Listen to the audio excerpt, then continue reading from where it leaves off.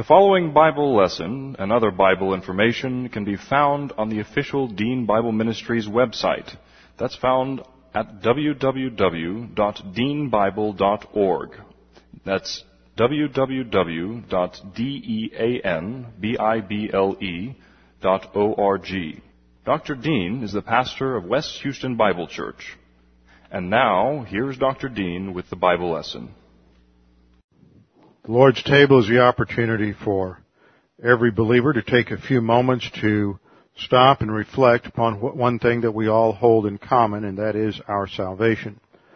Every individual, every human being is born in a state of sin. We're born with a sin nature, and at the instant of physical birth to that sin nature is imputed the sin of Adam. As a result, we are born sinners and under condemnation of eternal punishment if it were not for the fact that Jesus Christ paid the penalty for our sins. Christ paid the penalty for our sins as a substitute. He went to the cross and died, and while He was on the cross, all of our sins were imputed to Him. All sins, past, present, and future. Every sin, no matter how horrible, no matter how heinous you may think it is, every single sin of the worst sinner, the worst criminal ever existing in human history were fully and completely paid for by Jesus Christ on the cross. In our eyes, we often think that sin is relative, that there are some sins that are worse than others, some sins that aren't as bad as others. But in the eyes of God, all sin is a violation of His character and a violation of His absolute righteousness. And every sin, no matter how small or minor it may seem, renders the sinner guilty and under condemnation. Remember, the sin that caused all this was nothing more than eating a piece of fruit in disobedience to God. Certainly wasn't anything as heinous as child abuse or genocide or any of the other things that people think of when they think of horrible sins. The sin itself is doing something in violation of the standard of God.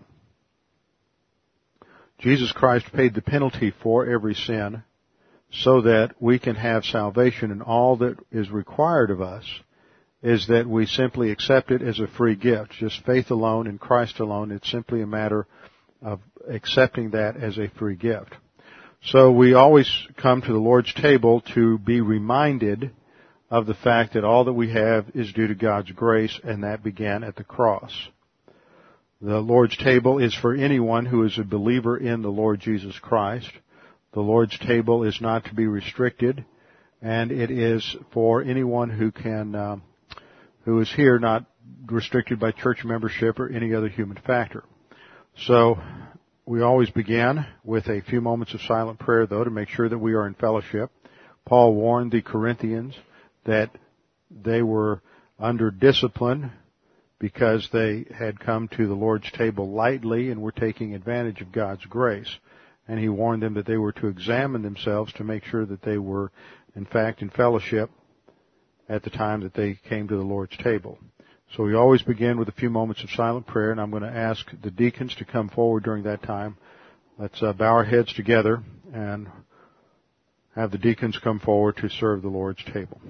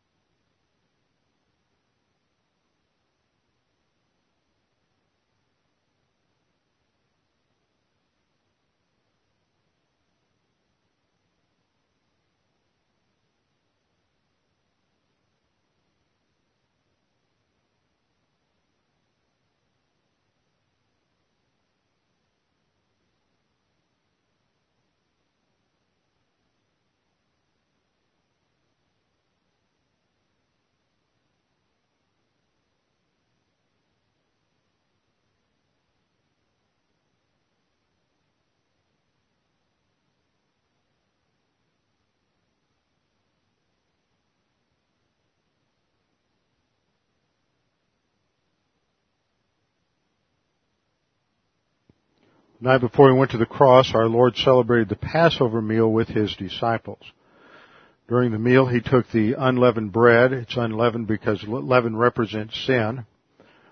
And he was impeccable. So the unleavened bread that the Jews had been eating since the original Passover in 1446 BC had always looked forward to and anticipated the coming of a perfect Savior, a Savior who was perfect in his humanity. Jesus took the bread and he broke it, and he said, "This is my body which is given as a substitute for you. Take and eat."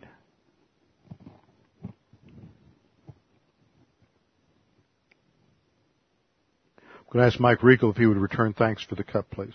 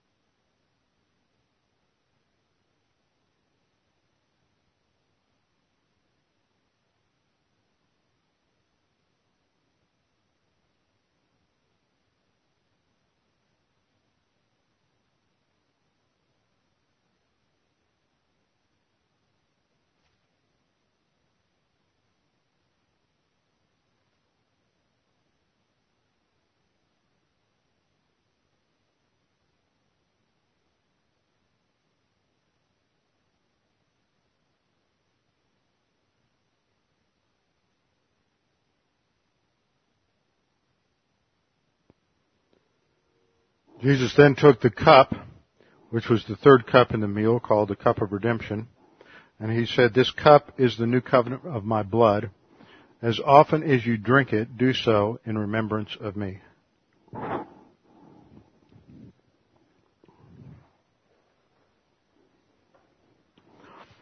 Let's all stand together and turn to hymn number 246.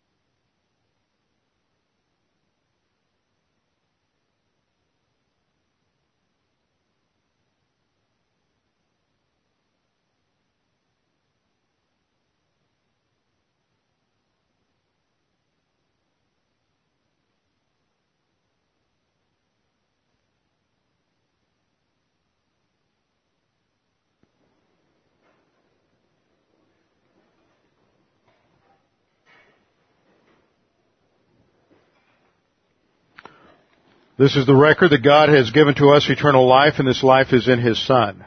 He who has the Son has the life. He who does not have the Son of God does not have the life. He who believes on Him is not condemned, but he who believeth not is condemned already, because he has not believed in the name of the only begotten Son of God. For there is no other name under heaven given among men whereby we must be saved. For by grace you have been saved through faith, and that not of yourselves. It is the gift of God, not of works, lest any man should boast. For I am persuaded that neither death, nor life, nor angels, nor principalities, nor powers, nor things present, nor things to come, nor height, nor depth, nor any other created thing is able to separate us from the love of God which is in Christ Jesus our Lord. For of Him, and through Him, and to Him are all things, to whom be the glory forever and ever. Amen. Before we begin our study of God's Word this morning, let's open in a word of prayer. Father, we do thank You that You have revealed Your will to us in Your Word, that You have explained to us the mechanics of the spiritual life.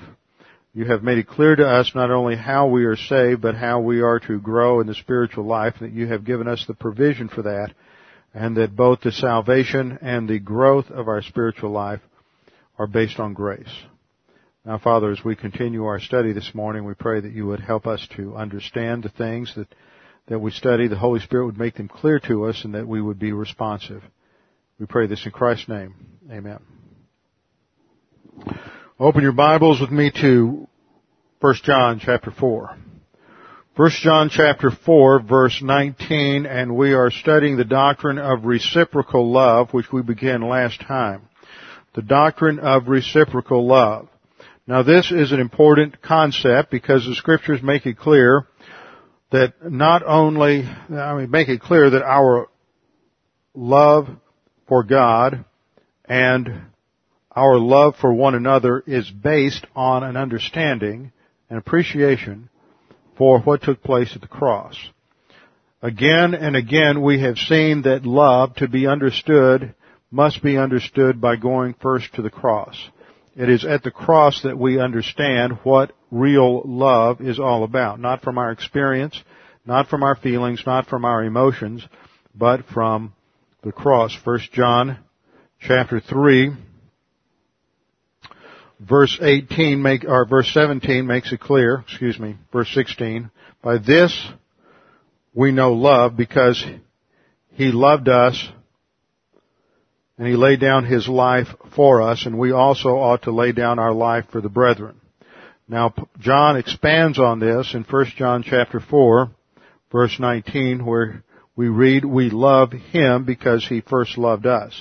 Last time we began our study of this, and we saw that the phrase is not complete in many modern translations because of a textual problem that crept in the early history of the transmission of the New Testament.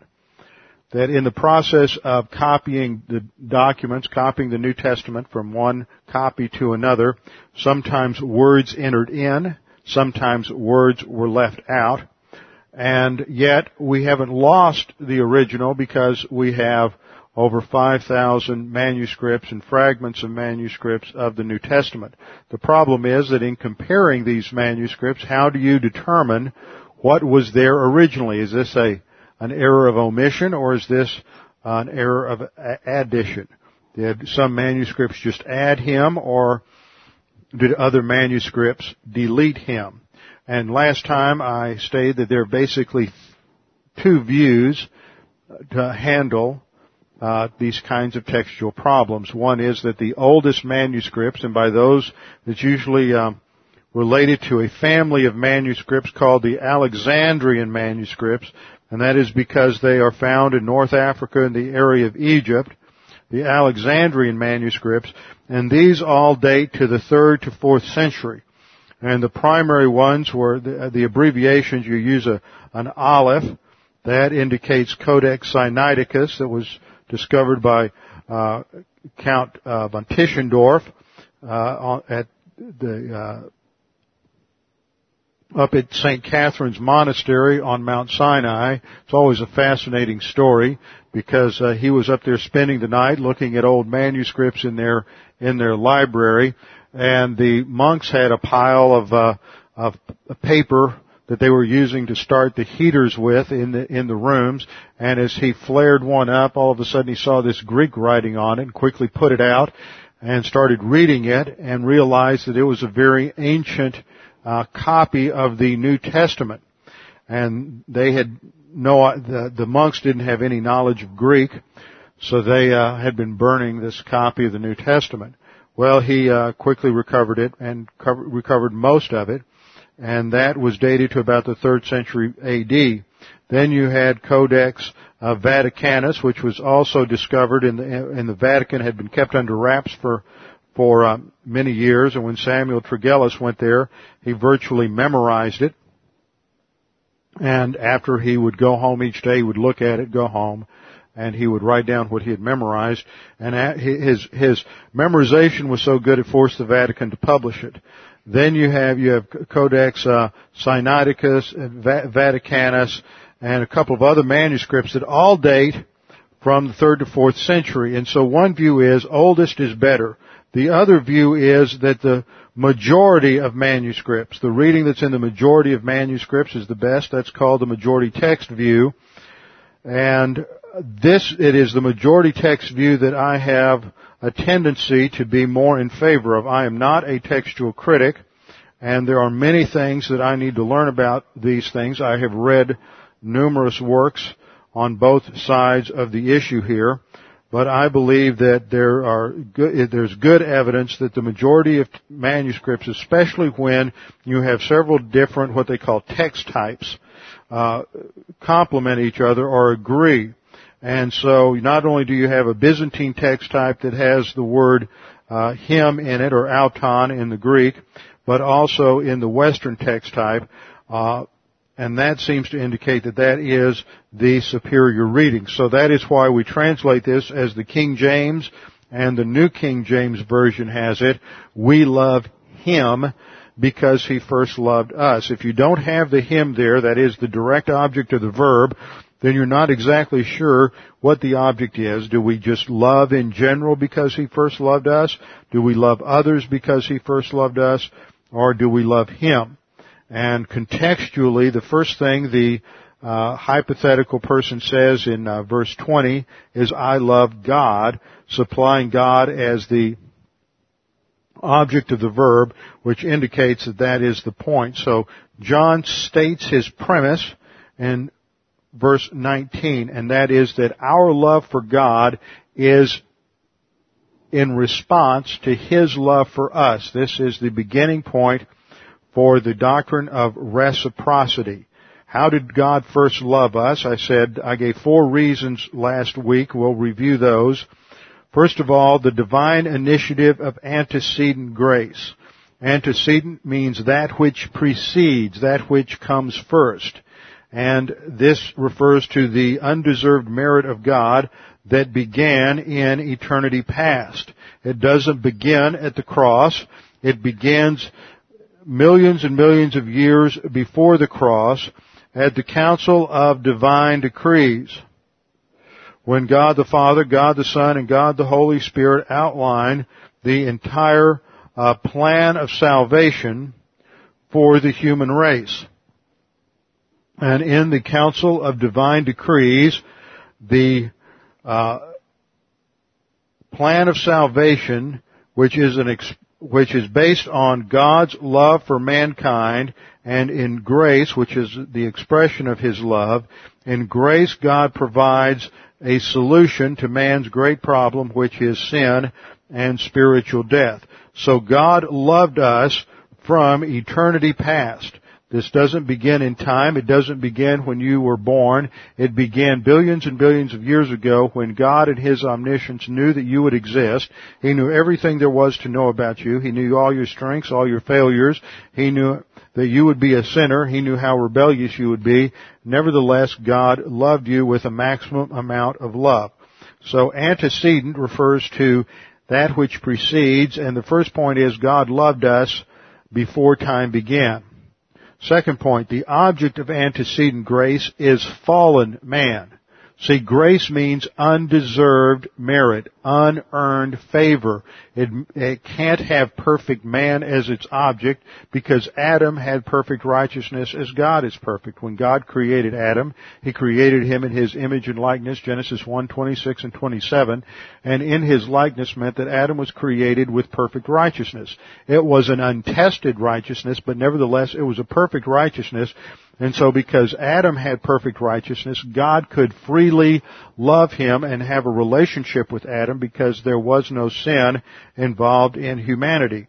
But once Adam sinned, then the human race fell. The human race is now lacking righteousness, and at that point the human race becomes the object of God's grace because grace focuses on undeserved or unearned favor. Third point, the doctrine of reciprocal love expresses the mutual love relationship between God and the church-age believer through the ministry of God the Holy Spirit. In reciprocal love, the believer responds to the perfect love of God in kind. So we have to understand, first of all, what God's love is. We have to understand what motivates God's love. We have to understand how God's love was expressed in human history and all that God's love did for us. That focuses first and foremost on salvation, which is one reason that beginning on Wednesday night this week, we'll have a new series on the doctrine of salvation. This is not just a simple basic sort of lesson where we're focusing on one aspect of salvation or just covering it in an hour. This will probably be a 2 or 3 month study, sort of an intermediate, basic and beyond, we might say, of salvation. And in that, I want to deal specifically with some problems that are cropping up today, what it means to believe, what it means to be saved, questions about eternal security, questions about the nature of faith, and defining what faith is. So we will spend about 3 or 4 months on that, somewhere between 12 and 15 lessons, just a nice little package, something that will be easy to put on a CD or just to put 10 or 12 tapes together and to give to somebody who is having difficulty understanding the dynamics of salvation. But the more we probe salvation, the more we probe what God did for us in our salvation, the more we are able to understand all of the dimensions of His love, and then we respond to that in kind. So as we advance, as we learn to love the Lord by understanding doctrine related to salvation, we then move forward through other areas of the spiritual life, and the more we learn about God and all that He has done for us, the more we respond in gratitude, which is the only true motivation in the spiritual life. The more we respond in gratitude and we learn to love Him. We don't love Him, we don't have real love for God even at the point of salvation. Now, you may think you do, and you may have a lot of gratitude because now you're going to spend eternity in heaven rather than in the lake of fire, but don't confuse gratitude with love. That's a good general principle, even when you're an adult. Never confuse gratitude with love. That's one way to get involved in a romantic relationship that will end up in pretty devastating ways. Gratitude is not love. A baby can begin to express a modicum of gratitude to its parents, but an infant cannot express love. An infant does not love because an infant doesn't really know its parents. It may have certain emotions and certain feelings, but it's not real love. Not until there is some content there, not until there is some growth and maturity. And the love that an adult expresses for one's parents is quite different from what we call love in a child. Love in a child is often simply an expression of gratitude or emotion or a response to kindness, and it is not what the Bible refers to as love. So love is something that grows and matures on the basis of knowledge and understanding. So we develop our love for the Lord through learning about salvation, all that He has done for us. We learn that at salvation God provided 40 things for us. We learn what those 40 things are, and that informs us of all that God has given us so that we can live the spiritual life and that we can handle whatever problems or difficulties come our way as we go through our life. So in point number 3, we see that the doctrine of reciprocal love expresses that mutual love relationship between God and the church-age believer. And point number 4, reciprocity results in love for one another. Reciprocity is going to result in love for one another. You can't get to the point of loving other believers, impersonal love for other believers, until you are developing a personal love for God. So that brings us to the next category in our understanding of reciprocal love. That's just 4 points by way of introduction under the title, How Did God First Love Us? The second category of the doctrine, knowledge of God precedes reciprocity. We have to understand that knowledge of God precedes reciprocity. We must learn to know God before we can love Him. The more you learn about the relationship of knowledge to love, the better you will be in your human relationships and expressing love. So point number 1. Point number 1, if we humanize the love of God or emotionalize it, we will never understand love in this life. If you humanize or emotionalize love, if you try to take the love that you experience in your own frame of reference, love that you might have for a husband or wife, love that you might have for parents or children, love you might have for a favorite dog or a favorite cat, and try to extrapolate that to what it means to love God, then you'll never really understand love. You don't start with human experience and then move toward God. You start with God and then move towards human experience. Love in God is based on integrity. It is based on His perfect righteousness and His love. See, in John, we have seen 2 great statements summarizing the character of God. The first is that God is light. The second is that God is love.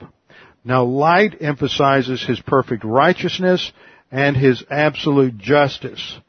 God is love emphasizes His integrity as it is expressed toward others. So love is integrity toward others.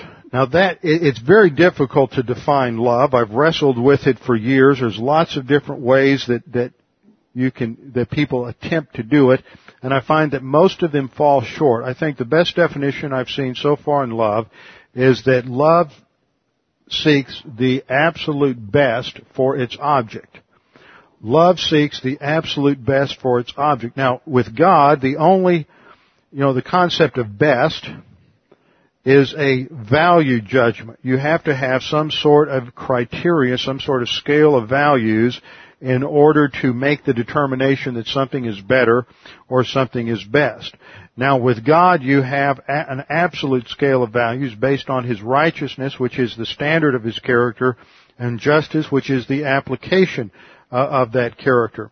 Now, when that is expressed toward others, whether it is expressed in terms of the relationship between Father and Son, Son and Holy Spirit, or Father to Holy Spirit, when it's expressed between the members of the Trinity, it is still an expression of that righteousness and justice, what is best toward its object.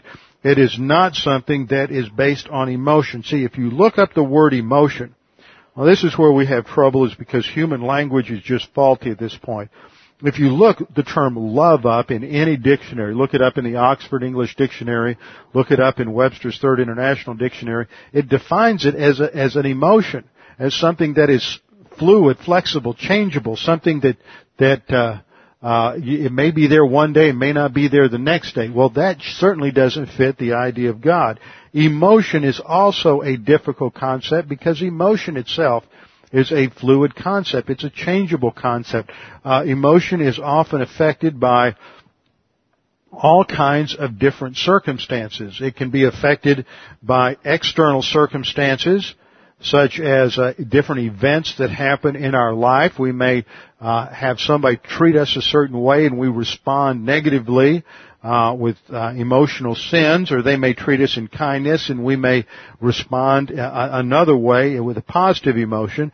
It may be just a result of internal factors such as chemical balances, and we know from various studies that some days, and due to diet, due to exercise, due to a number of different factors, our emotions can change. We can wake up one morning and just kind of feel tired and down because we've had a rigorous week and we're operating on low energy. Or we can wake up one day and all of a sudden we have this great burst of energy and we're just feeling great and everything is wonderful in the world. We look at the world through rose-colored glasses. And so if we use concepts like emotion or look to a standard dictionary for love, we're going to run into problems when we apply that to God. Emotion is something that is always a response or reaction to some sort of external or internal factor. That's why emotions are continuously changing. Since God in His character is immutable, that means He doesn't change. Since God in His character is immutable, then that means that anything that is happening in the creation does not affect the character, the attribute, the outlook, the orientation of God. Look at this diagram. Here we have the Trinity, Father, Son, and Holy Spirit. I draw this circle around it. This circle represents the identity, the person of God. Let's use an anthropopathism and call it the mental attitude of God. Now, in our life, when we have some sort of external event or internal situation, then that affects us, our mental attitude, to one degree or another. We are emotionally up or we're emotionally down. We react with anger, bitterness, or hostility, or we respond in kind, gentle emotions. Something of that nature. But with God, His mental attitude is continuously stable. He is unchangeable. That means events that happen in the creation do not change His joy. He does not increase or decrease in joy. He is always perfectly happy and perfectly stable. Now the Greek, another word that is used to describe emotion is from a Latin word, and it's the word passion. Now if you take the root word of passion, which is P-A-S-S, you add the negative impasse, you come up with a very early doctrine in the church called the impassibility of God. The impassibility of God. And impassibility is the idea that God's mental attitude is not changed or affected by the actions or decisions of His creatures. That God's mental attitude is not affected by His actions, by the actions or decisions of His creatures. We cannot add to God's happiness, and we cannot take away from God's happiness. One reason for this is that God is omniscient, and as such, He knows all the knowable. He knows everything that will take place. He knows everything that could take place. So, because God knows everything that will take place, nothing surprises God. Therefore, God has always known about our failures, and we can't fail in some horrible way that causes God to now be sad. Now, we may say that God is sad in an anthropopathic way because that expresses the idea that we have violated His righteous standard. Or if you please God, or you do something that is obedient to God, then we'll say that that pleases God or makes God happy. But that's merely an anthropopathic way of saying it. That means we're using a human emotional term to express something in God in order to help us to understand God. All our knowledge of God, here's the creature here with a small c, and over here's the Creator. All of our knowledge of God is by analogy. In the Scripture we're told that God says that my thoughts are not your thoughts, neither are my ways your ways. We can only know God by analogy. So there is something analogical there. We have emotion on our side, and there is something analogical on the side of God, but I think we run into major problems if we define that as emotion. So the first point in knowledge, in the doctrine of knowledge of God preceding reciprocity, we have to avoid the mistake of humanizing the love of God. If we make it emotion, we will never understand God's love, and we will always have problems in the spiritual life. Point number 2. When believers superimpose their own emotions and motivations on the love of God, they're guilty of humanizing the love of God.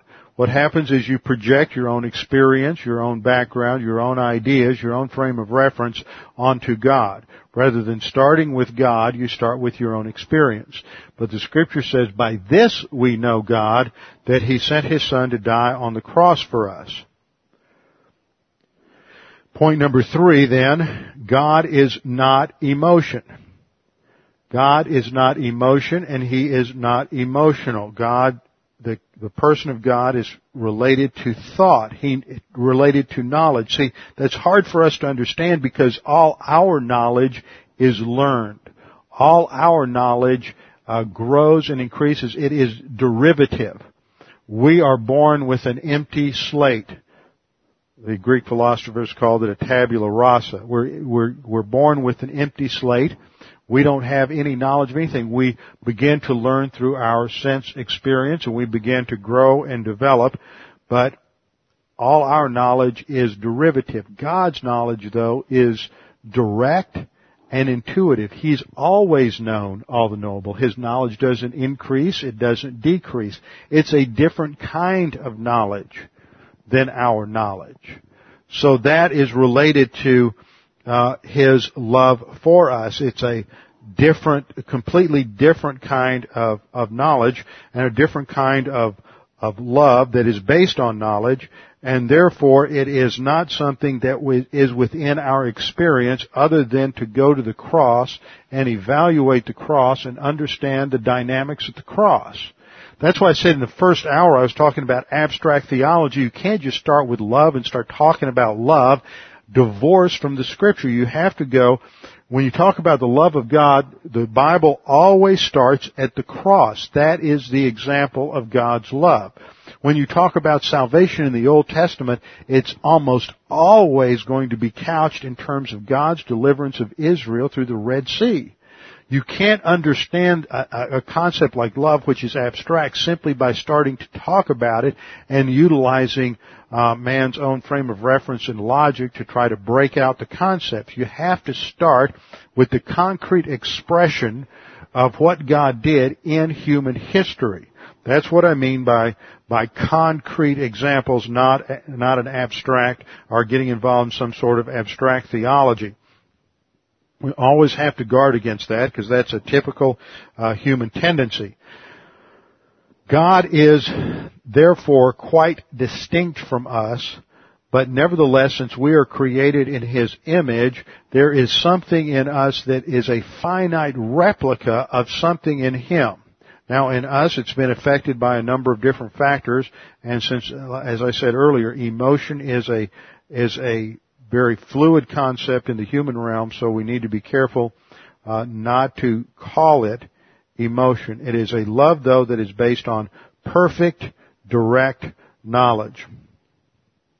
Therefore, point number 4, knowledge of God must precede, for the creature, knowledge of God must precede reciprocal love for God. We must learn things about God before we can love God. We must know who God is. It's not just some abstract, generic term, God. This is something we have to watch out for in what is called the civic religion of America. There's a lot of talk about God, but what God are they talking about? What do they mean by those three letters, G-O-D? A lot of, you hear politicians a lot of times talk about God, but are they talking about the God of Abraham, Isaac, and Jacob? And it's very difficult to listen to a politician who, on the one hand, will talk about, well, we need to have under God in the Pledge of Allegiance, but on the other hand, they don't want to support the nation Israel. Because the God that is supposed to be there is the God of Abraham, Isaac, and Jacob, and that's a God who's made a covenant with Israel, and a God who has a future for Israel. And see, you can't just use the term and abstract it and then use it in some kind of generic sense and have it maintain any significance or meaning. So we have to add content to that term. We have to learn something about who this God is. And to do that, you have to start at the cross. And when you start at the cross, you have to go back and understand why there is a necessity for the cross and go back to creation. It's interesting that in several places in Acts 14, for example, in Acts 17, when Paul is going to witness to the pagans, the pagan Greeks, not the Jews who had an Old Testament background, but when he's going to witness to the Greeks, to the Gentiles who have no frame of reference in the Old Testament at all, when he starts to witness to them, all of a sudden he's talking about the God who made the heavens and the earth and the water and the seas and all that is in them. Why does he go back to creation? He doesn't even, in Acts 14, he doesn't even mention Jesus. He doesn't even mention the cross. Because in order to understand the cross, in order to understand who Jesus was at the cross, and this isn't just some guy named Jesus of Nazareth who died on the cross. This is Jesus who is undiminished deity and true humanity united in one person. He's the God-man. Well, what God? If you're going to say he's the God-man, what God? Well, to understand the God that has to go to the cross, that has to be based on the God of the God of Abraham, Isaac, and Jacob, and that God is the God who created all things, the heavens and the earth and the seas and all that is in them in Genesis chapter 1. If you're talking about some other God, you've got a skewed view of who Jesus is, and you're not talking about the Jesus of the Bible anymore. So that's why that's why this issue of creation and evolution is so crucial. Because if you're not talking about the Creator God of Genesis 1 through 3, then you no longer have a necessity for a Savior God like you have in the Gospels. You can't separate them. You can't go in with a scalpel and say, well, we know more about, science has told us more about the universe and everything, so we're just going to slice Genesis 1 through 11 out of our Bible. Well, if you do that, you have to take everything else out as well. So we have to start with the knowledge of God, and that's going to go beyond the cross to include a tremendous amount of detail. You have to go back to Genesis 1. You have to understand God as the Creator. Then you have to understand God as a God who is righteous, who has standards, and is the ultimate reference point for right and wrong in the universe. And that's Genesis chapter 2, that He created the tree of the knowledge of good and evil and said told Adam, you can't eat from the fruit of the tree of the knowledge of good and evil, and that implies responsibility. And you see, you develop, as you go through the Scriptures, God progressively reveals to us more and more about who He is. So knowledge of God isn't just simply an understanding of the cross, but that, in fact, includes and implies a knowledge of God that begins with the creation and extends through the flood to the call of Abraham, to the revelation of His absolute standards through the Mosaic Law, and through the Old Testament. So point number 4 was knowledge of God must precede reciprocal love for God, and reciprocal love for God is a personal love for God because we understand who He is and we have a relationship with Him. Point number 5. It is the knowledge of God that motivates us to love God. It is the knowledge of God that motivates us to love God, and knowledge of God comes only through Bible doctrine in our soul. This is why doctrine is a priority. We don't know God unless we know the Scriptures. And to know the Scriptures always leads us to a greater understanding and appreciation about God. Point number 6. God knew all about us in eternity past, and it did not diminish His love for us. God knew everything there is to know about you from eternity past. He knows all the hidden dark crevices of your soul. And no matter how embarrassed you may be, no matter how ashamed you might be of what you've done, what you've thought, what you might do, God knew all about that in eternity past, and it's never diminished His love for you one little bit. The reverse is also true. No matter how good you are, no matter how wonderful you are, no matter how many good deeds you do or how much doctrine you learn, God's love does not increase for you. It is the same because it is not based on who and what we are, but on who and what He is. Point number 7. If you love God, you will also love the Word of God. If you love God, you will love the Word of God. If you do not love the Word of God, you cannot love God. If the Word of God and knowledge of Bible doctrine is not a priority in your life, then you don't love God. The two are connected. For example, several times in 1 John we read, if you love God, you will keep His commandments. Well, to keep His commandments, you have to know His commandments. To know His commandments means you have to study the Word. So love is directly related to knowledge of His Word, and to know God means you love His Word. So the Bible makes it clear that when you know God, you will love God, and that love for God involves a respect for Him and for the authority of God. That is why love for God results in obedience to God. It's a respect for His authority, and it is a respect for what He has revealed in His Word. It's a recognition that we are responsible to God in every area of our life. We're not responsible to anyone else, and that responsibility means that at some time in the future we will be held accountable, not necessarily for salvation, but in terms of spiritual life and spiritual growth and the rewards and blessing at the judgment seat of Christ.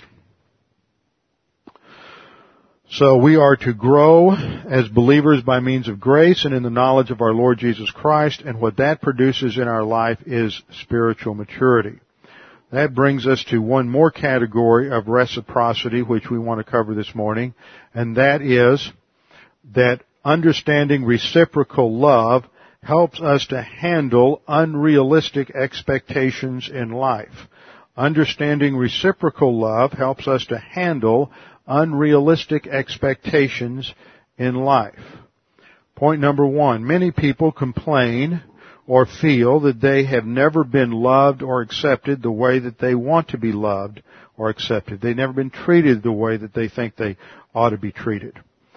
And this is a basic problem or complaint that you often find in the psychologist's office or the counselor's office. It's often a complaint or used for justification for all sorts of unacceptable, if not wrong, immoral, or criminal activity. It's because I was never loved. I was never treated right.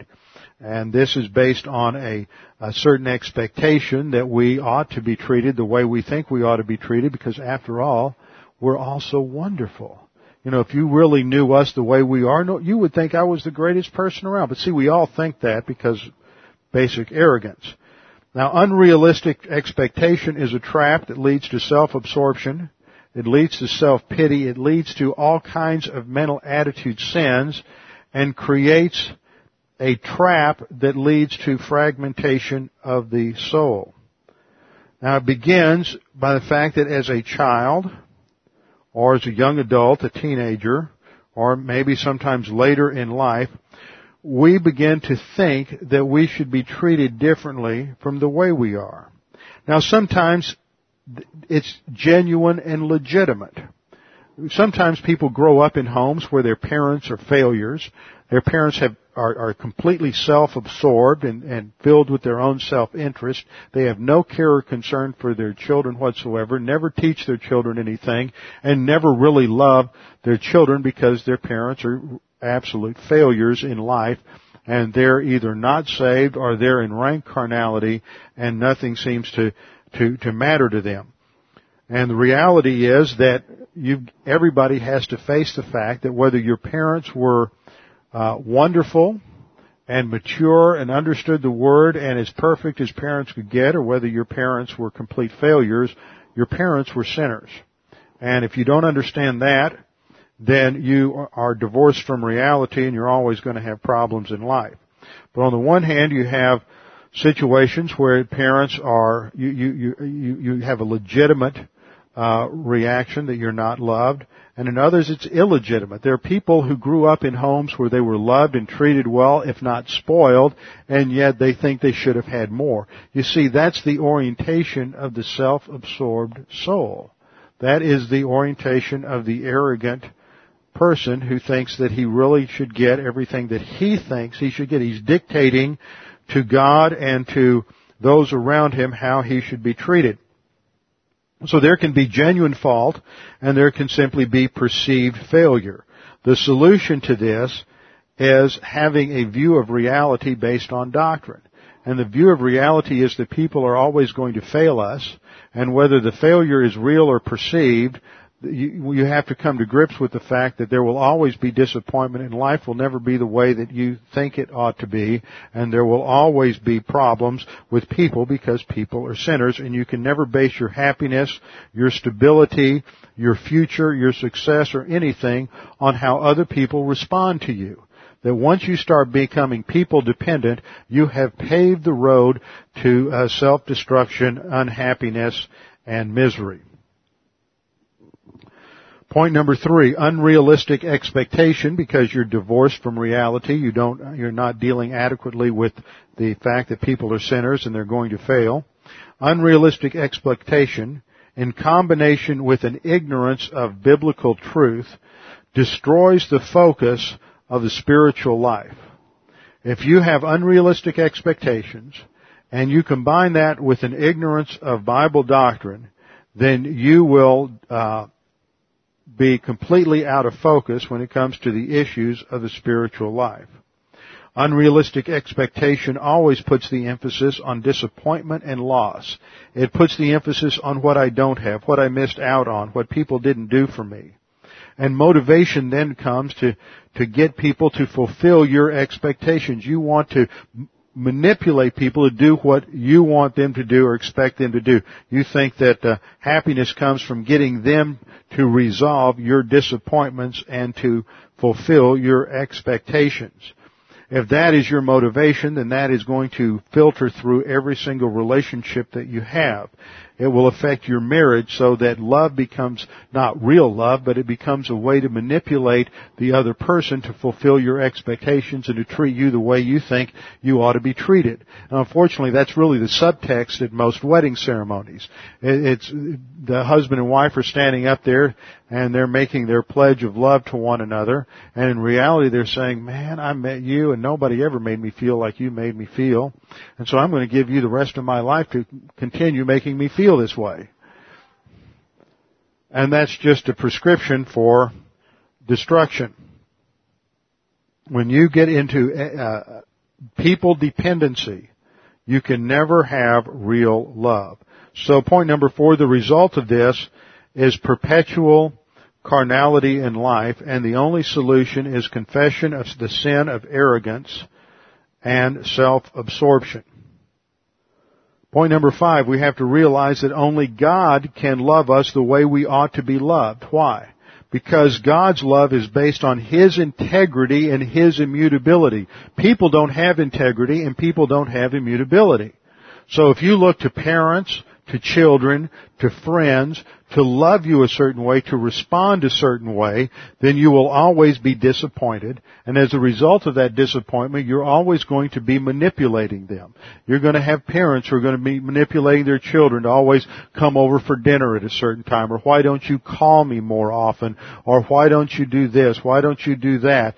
And the result is that they're just parents who are self-absorbed and depending on their children for their self-esteem and depending on their children to fulfill their expectation. But children can be the same way, and because it's a two-way road based on arrogance. Only God can love us the way we ought to be loved because His love is based on His character and not on who we are or what we do. Furthermore, God's love is not emotional. It's not based on circumstances. It doesn't fluctuate. It is always the same.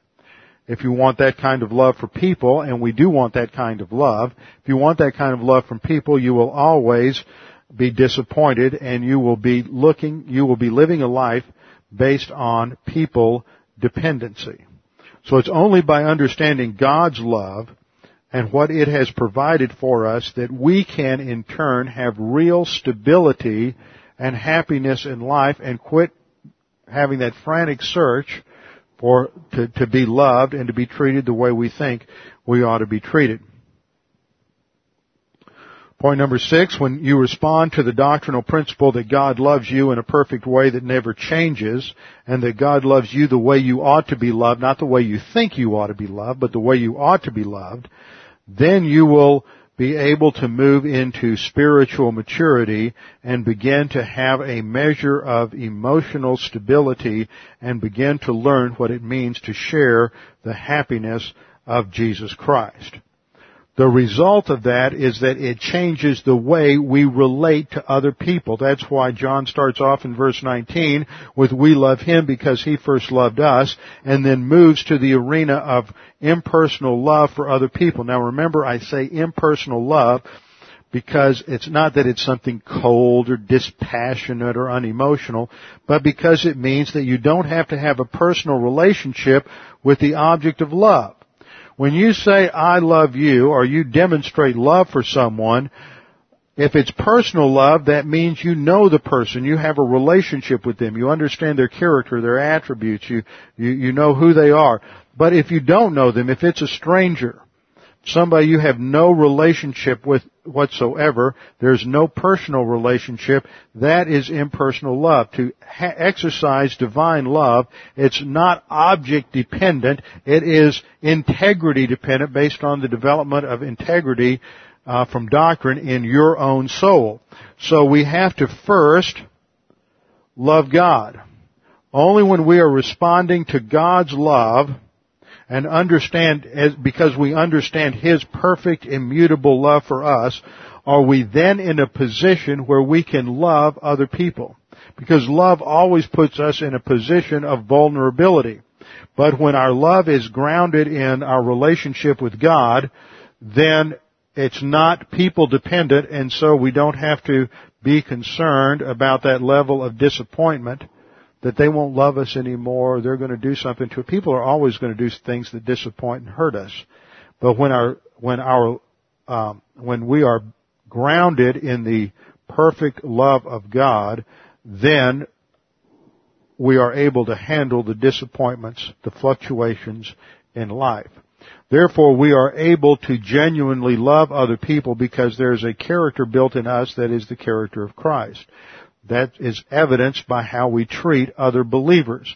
This is the point in verse 20. If, third class condition, as an example, if someone says, John writes, "I love God." So you have a person who comes out of church and says, "Oh, isn't God wonderful? I just love Him." And then they hate their brother. They're involved in mental attitude sins of bitterness, jealousy, hatred towards their brother. They don't treat them right. See, hatred isn't just measured by a mental attitude. Scripture says it's by treating them in certain ways. It is not seeking the best for them. So if you claim to love God and don't behave in a certain way towards other believers, then Scripture says you're a liar. That is, you don't love God. It doesn't mean you're not a believer. It doesn't mean you're not a Christian. It doesn't mean you're not saved. It means you just haven't grown and matured enough to really love God. John says, "For he who does not love a brother whom he has seen," that is, we think it's easier to love somebody who you've seen. But John says you have to start with loving God whom you have not seen. See, the only way you know God is through a study of the Word. You don't know God through personal one-on-one experience. Nobody does. Nobody's had that kind of one-on-one experience since 33 AD when Jesus Christ ascended to heaven. So we learn to love God on the basis of doctrine. That transforms our soul, and only then are we able to love the brother whom we have seen. And then verse 21, "In this commandment," John says, "we have from Him that he who loves God should love his brother also. So love for God is going to be manifested in a love for other believers. Why? Because just as God has undiminished love for other believers, just as He loves other believers who are failures, just as He loves them despite all of their sins and flaws, we understand that if God loves them, we should love them also, because the love is not dependent on who people are or what they do, but it is based on the immutable character of God and on His integrity. And only as we grow and advance in the spiritual life and have that integrity begin to shape our own character, are we going to then in turn be able to demonstrate this kind of love to other Christians. That's why it's not a superficial thing. It's not something that just happens. It's not feeling a certain way about people. It's not standing up in church and putting your arm around somebody and saying, I love you, and all of the sentimental, silly things that happen in churches. That's not what the Bible is talking about. And when we reduce it to that, we're doing, that comes close to blasphemy of the Scriptures, because we are treating it so lightly. And that's really what the commandment means in the Old Testament, not to take God's name in vain. It means not to treat God lightly. And when we reduce love to that kind of simpering sentimentality, what we're doing is we are taking God's word lightly. So we have to learn to love God and respond to His love in reciprocity before we can learn to have impersonal love to other believers. And notice I'm making a distinction between impersonal love for other believers and impersonal love to all mankind. The Old Testament model was that we were to love our neighbor as ourselves. Jesus upped the ante when He said you're to love one another, that's other believers, love one another as I have loved you. And the passage here is talking about loving your brother. That's not just another human being, that's another believer. So obviously the subject matter here is believer to believer. It is not an issue of whether or not this person is a genuine believer. If he wasn't a genuine believer and genuinely saved, then it wouldn't be a brother. It would be an unsaved person to a saved person. But the point is that how believers are to treat other believers, and it flows from an understanding of what Christ did for us at the cross, where He paid the penalty for our sins. This wraps up John's major emphasis on love for God and love for one another, which has been a major theme because it is the evidence of spiritual maturity. And spiritual maturity is necessary in order to not be ashamed at the judgment seat of Christ, 1 John 2:28, and is one of the greatest evidences of the believer who is abiding in Christ.